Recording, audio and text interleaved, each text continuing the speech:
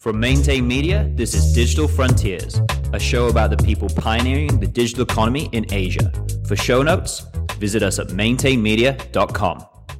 I'm Michael Walters, and on this week's episode of Digital Frontiers, we managed to catch up with the entrepreneur in residence from Muradi, Singapore, Joseph Ziegler. Muradi recently announced its first accelerator class in Singapore, with 9 founders receiving funding. When we caught up with Joseph, we discussed his thoughts on the evolution of Singapore's startup ecosystem, whether your startup should be focusing on a consumer versus enterprise product, and where to get the best coffee. If you're currently interested in the startup scene, working in an established corporate, and looking to make that leap to founder, this is an episode not to miss. We hope you enjoy it. All right, Joseph, welcome to the show. Oh, thanks. We're sitting here having some coffee. I guess the first question I'd like to ask you, you sound like you're a coffee connoisseur. Top 2 places you get coffee in Singapore. Oh, Singapore. I like Jimmy Monkey because I live in One North and there's one coffee shop. Never heard of that. Okay. No, Jimmy Monkey is over in One North and they're nice because, they do have like single origin coffee. They can actually do a pour over, which is very... Yeah. So that's good. And they've got a sandwich there called the Hulk, which is an avocado smash sandwich. Okay. And what's the other one? Is it called the Maison et Coco? Is that it? Over in Arab Street? Man, I got to get out more. That place, so that's a good coffee shop because, so it's a coffee shop in Singapore, in Arab Street, with Japanese trained baristas that go to Tokyo in order to learn how to do the craft, as I understand it. And it's my favorite coffee. So it's serious in there. It's serious coffee. And I lived in Melbourne, and Melbourne, sets the bar, very, very high for coffee. Right. That one's... Aren't they famous for, kicking out Starbucks? From Melbourne, there's there's maybe one Starbucks. I don't even know if there's one left. Uh-huh. If you go to Starbucks, you're kind of banned from having coffee anywhere else. It's like the most elite coffee startup that there is. It's just beyond. I asked a friend to take me to a place once, and he takes me to this place. He goes, "This is the most pretentious coffee place." Because you want to order a pour over. I'm like, what is a pour over? He goes, well, really good coffee. You can't mix it with milk.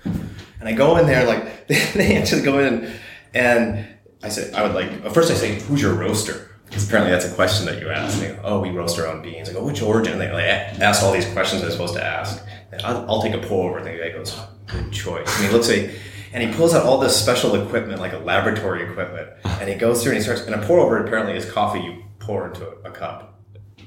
Right. Which where I grew up was called coffee. Right. And the guy goes through the whole thing, and my friend's with us, and we're looking at it, and his cup starts to leak a little bit. And excuse me, sir, the cup is leaking, and they're angry at us because we bruised the coffee. And so now I'll take it away. They pour it carefully into a new cup. It's our fault. And then I drink it, and it tastes like Nescafe. So I don't know anything about coffee. No, I think so. What we're doing on this show is we're basically capturing coffee conversations with people in the startup ecosystem. Joseph Ziegler started his career at Netscape.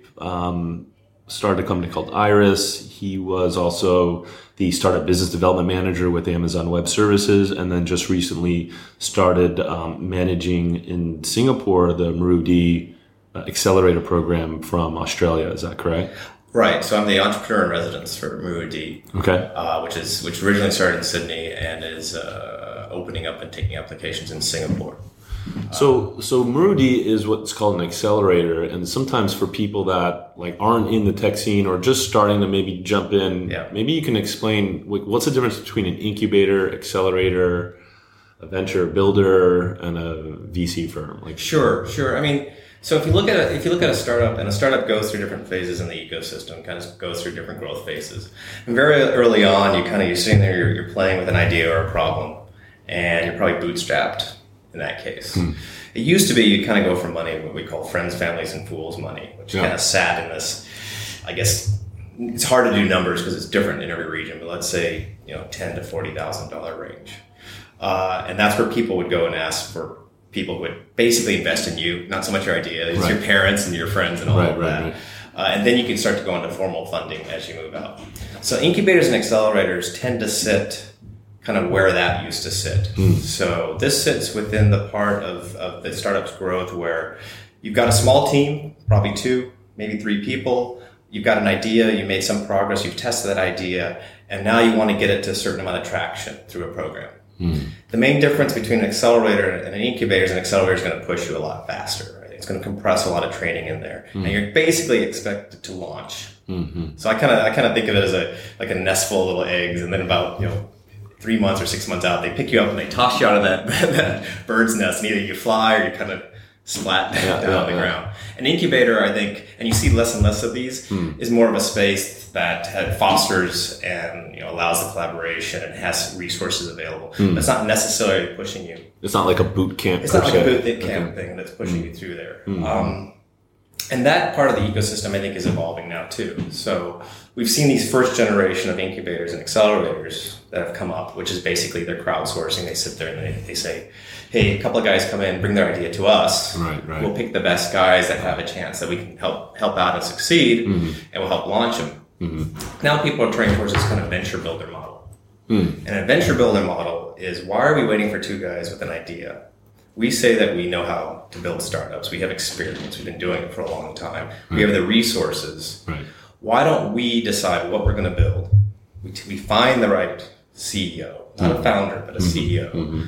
We give him the resources, and we attack some markets on a particular portfolio. And that's where things are starting to evolve. That's one of the two places I think that this model is evolving to. So Rocket was big on that. Yeah.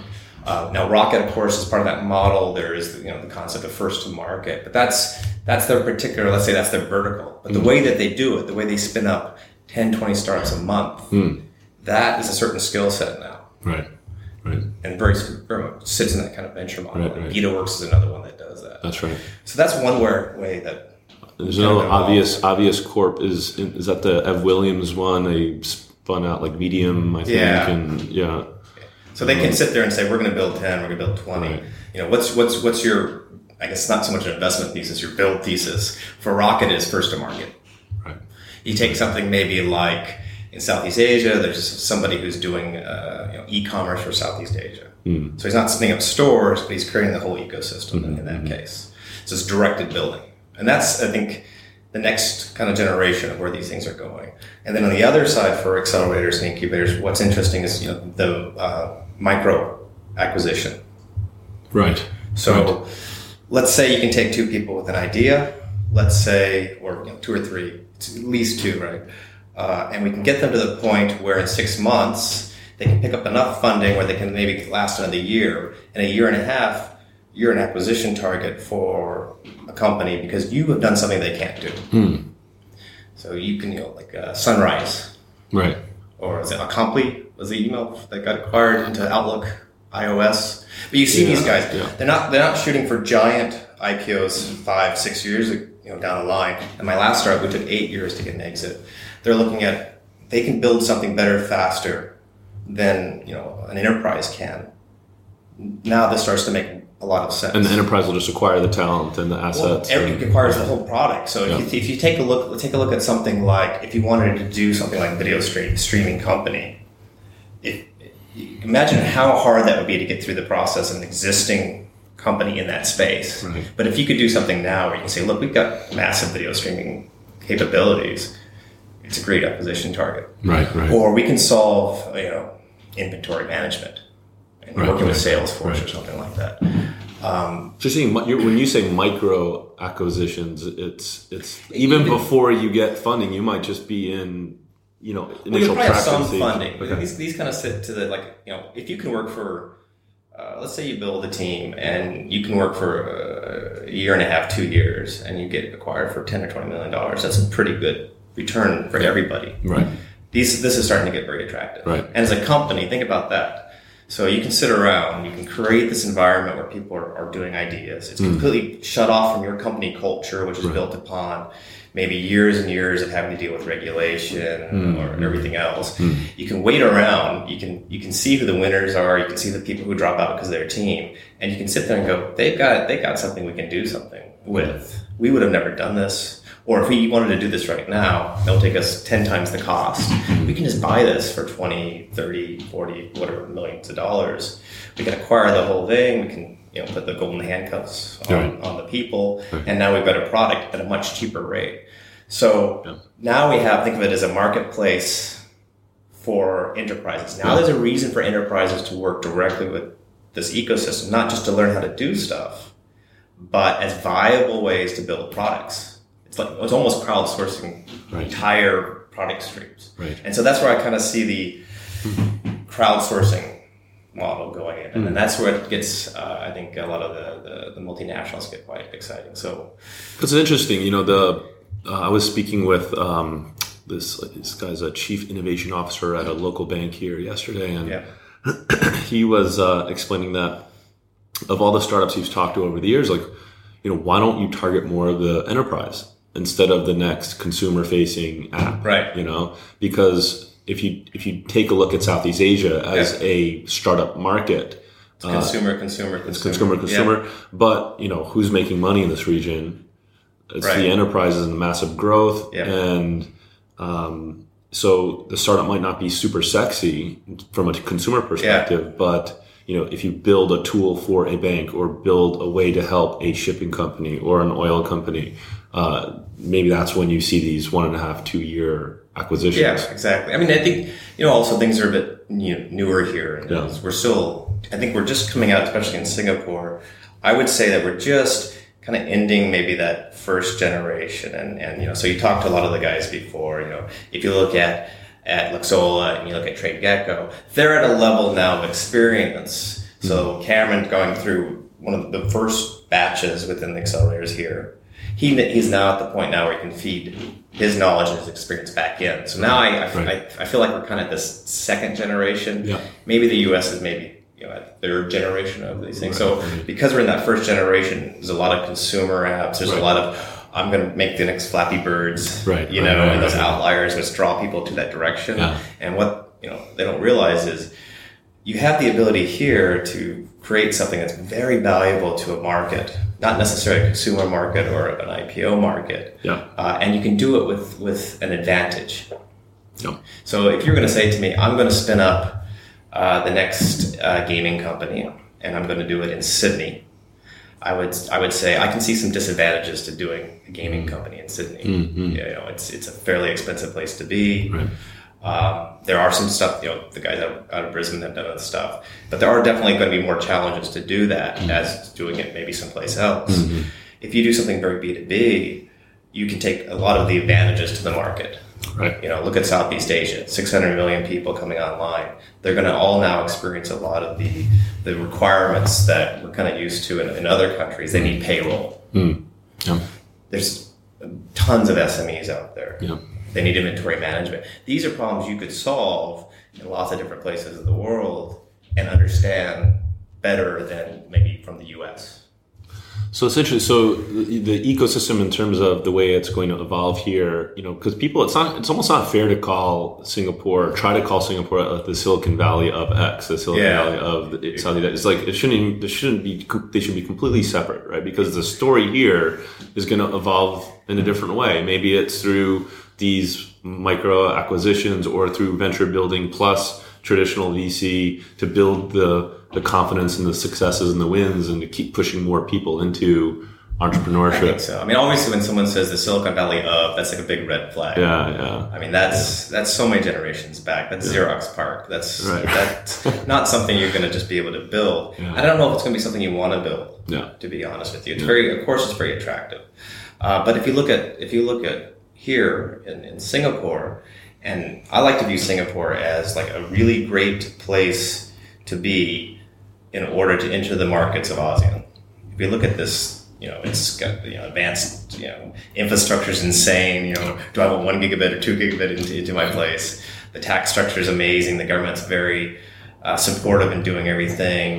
We can get people to come in. Mm-hmm. It is a very small customer base. Right. If you look at the whole region. Yep. But if I'm going to do something where I want to affect these different markets, this is great. And again, when we start to look at doing stuff from maybe a micro acquisition, I don't know if that's going to be the right word that eventually, like venture builder is only like a 3-month-old world. Okay. I'm sure there'll be a new one for this. But if we take a look at, we're building things to be able to do B2B and look at interacting with multinationals and enterprises in Asia, Singapore is a place to be for that. We've got access, here we are in Chinatown now. We've got access to all the businesses that want to make money in Southeast Asia. They're down the street.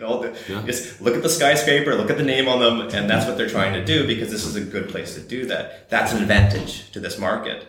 Don't waste it. I've always said that too. Is like you've got not just the financial world here, but all the FMCG groups, the Nestle's, Procter & Gamble's, Unilever, Danone, like they're all here. All their regional offices are all here. And tech, you got Apple, you got Google, you got Microsoft, you got Amazon, right? They're all sitting right here in different capacities. It depends on what they have in the office. And then you also have the internet, guys too. There's LinkedIn's here, Evernote's here, Twitter's here. Yeah. Yelp's got some representation here. So it's a very accessible market to work into these different places. And culturally, it's very mixed.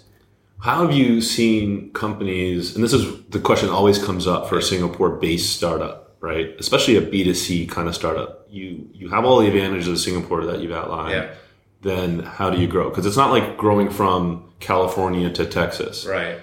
I mean, Singapore versus Philippines versus Indonesia versus Taiwan, Hong Kong, completely different markets, mindsets, everything. Have you seen someone in the market do it fairly well, or do you have like a point of view about that?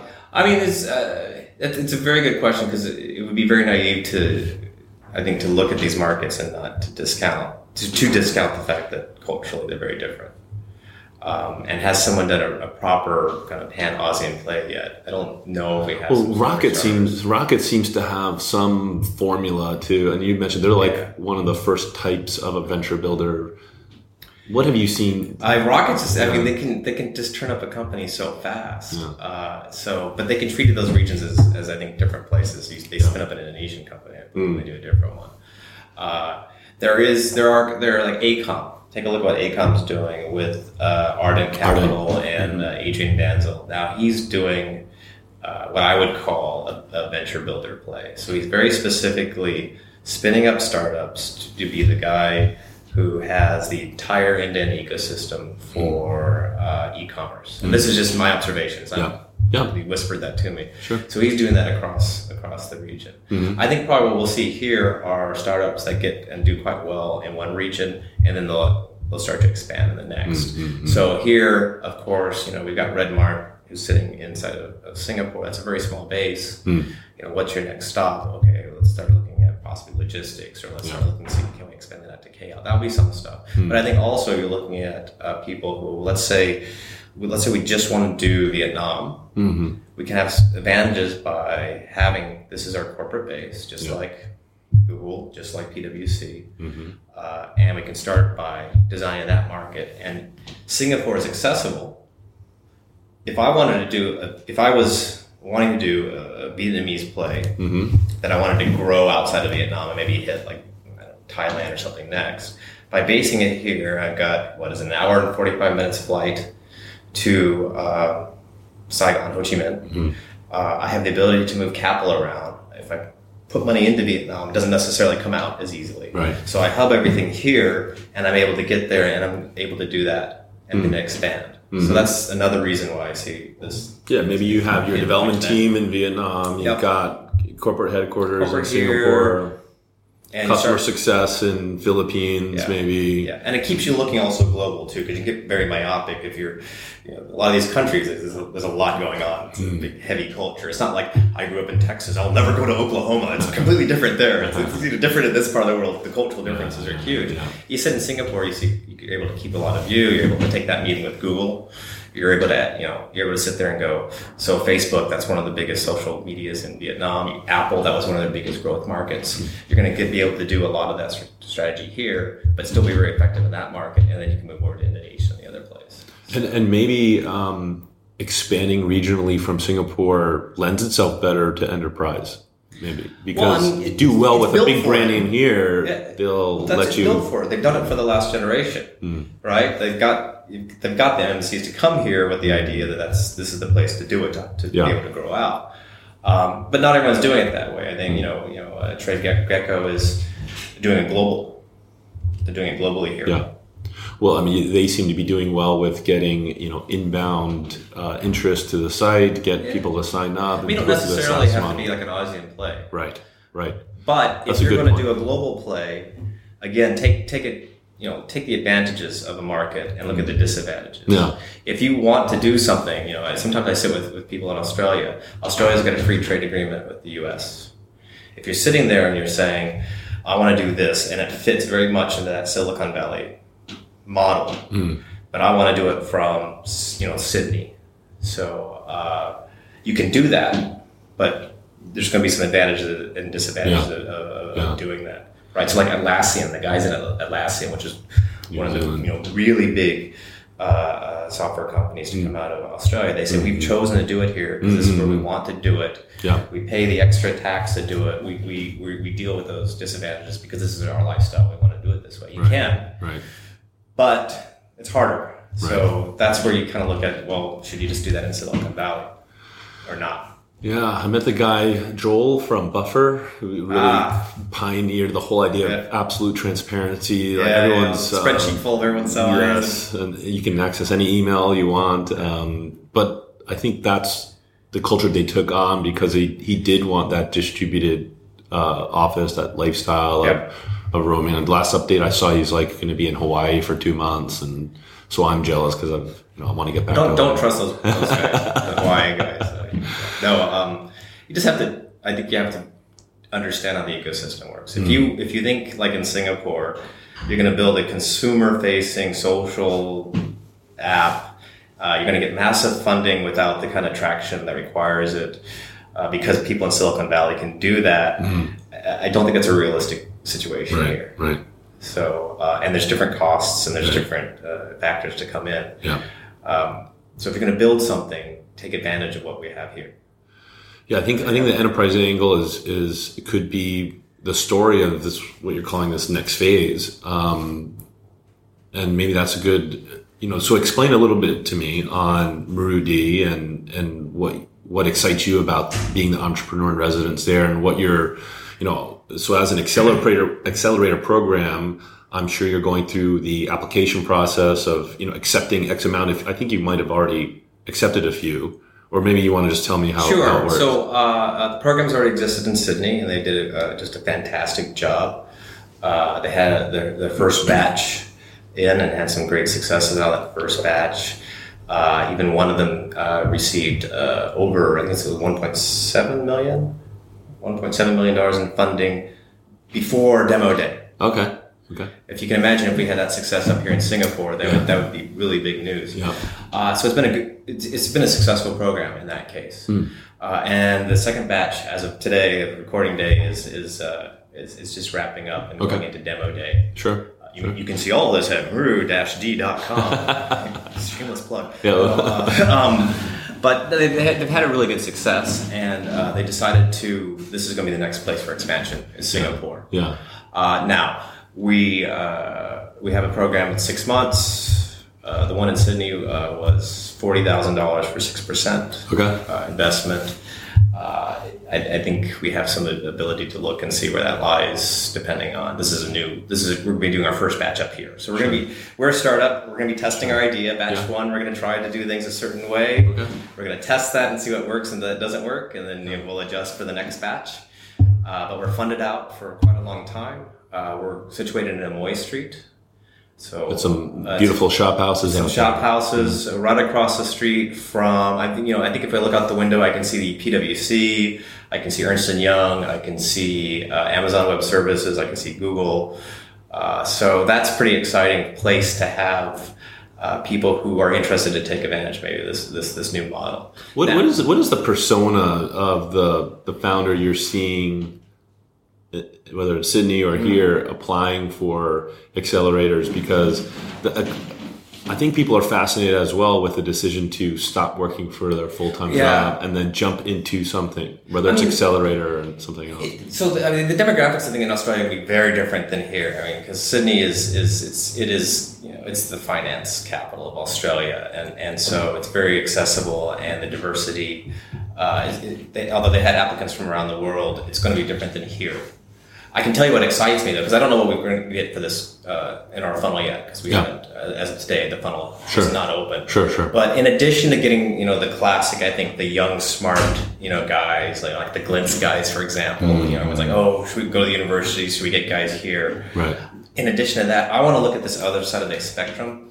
I want to find the people who maybe are sitting within a successful company. Let's say, and I'm not picking anyone let's say we had, like someone at Bain who's sitting there who understands, let's say, logistics. And is the master. He's like, I don't know if they have logistics practice. I'm just pointing it out. But let's say they had some kind of practice like that. And he sits there and goes, man, I've been doing this for a while. I've always wanted to do a startup. I don't understand all this startup methodology.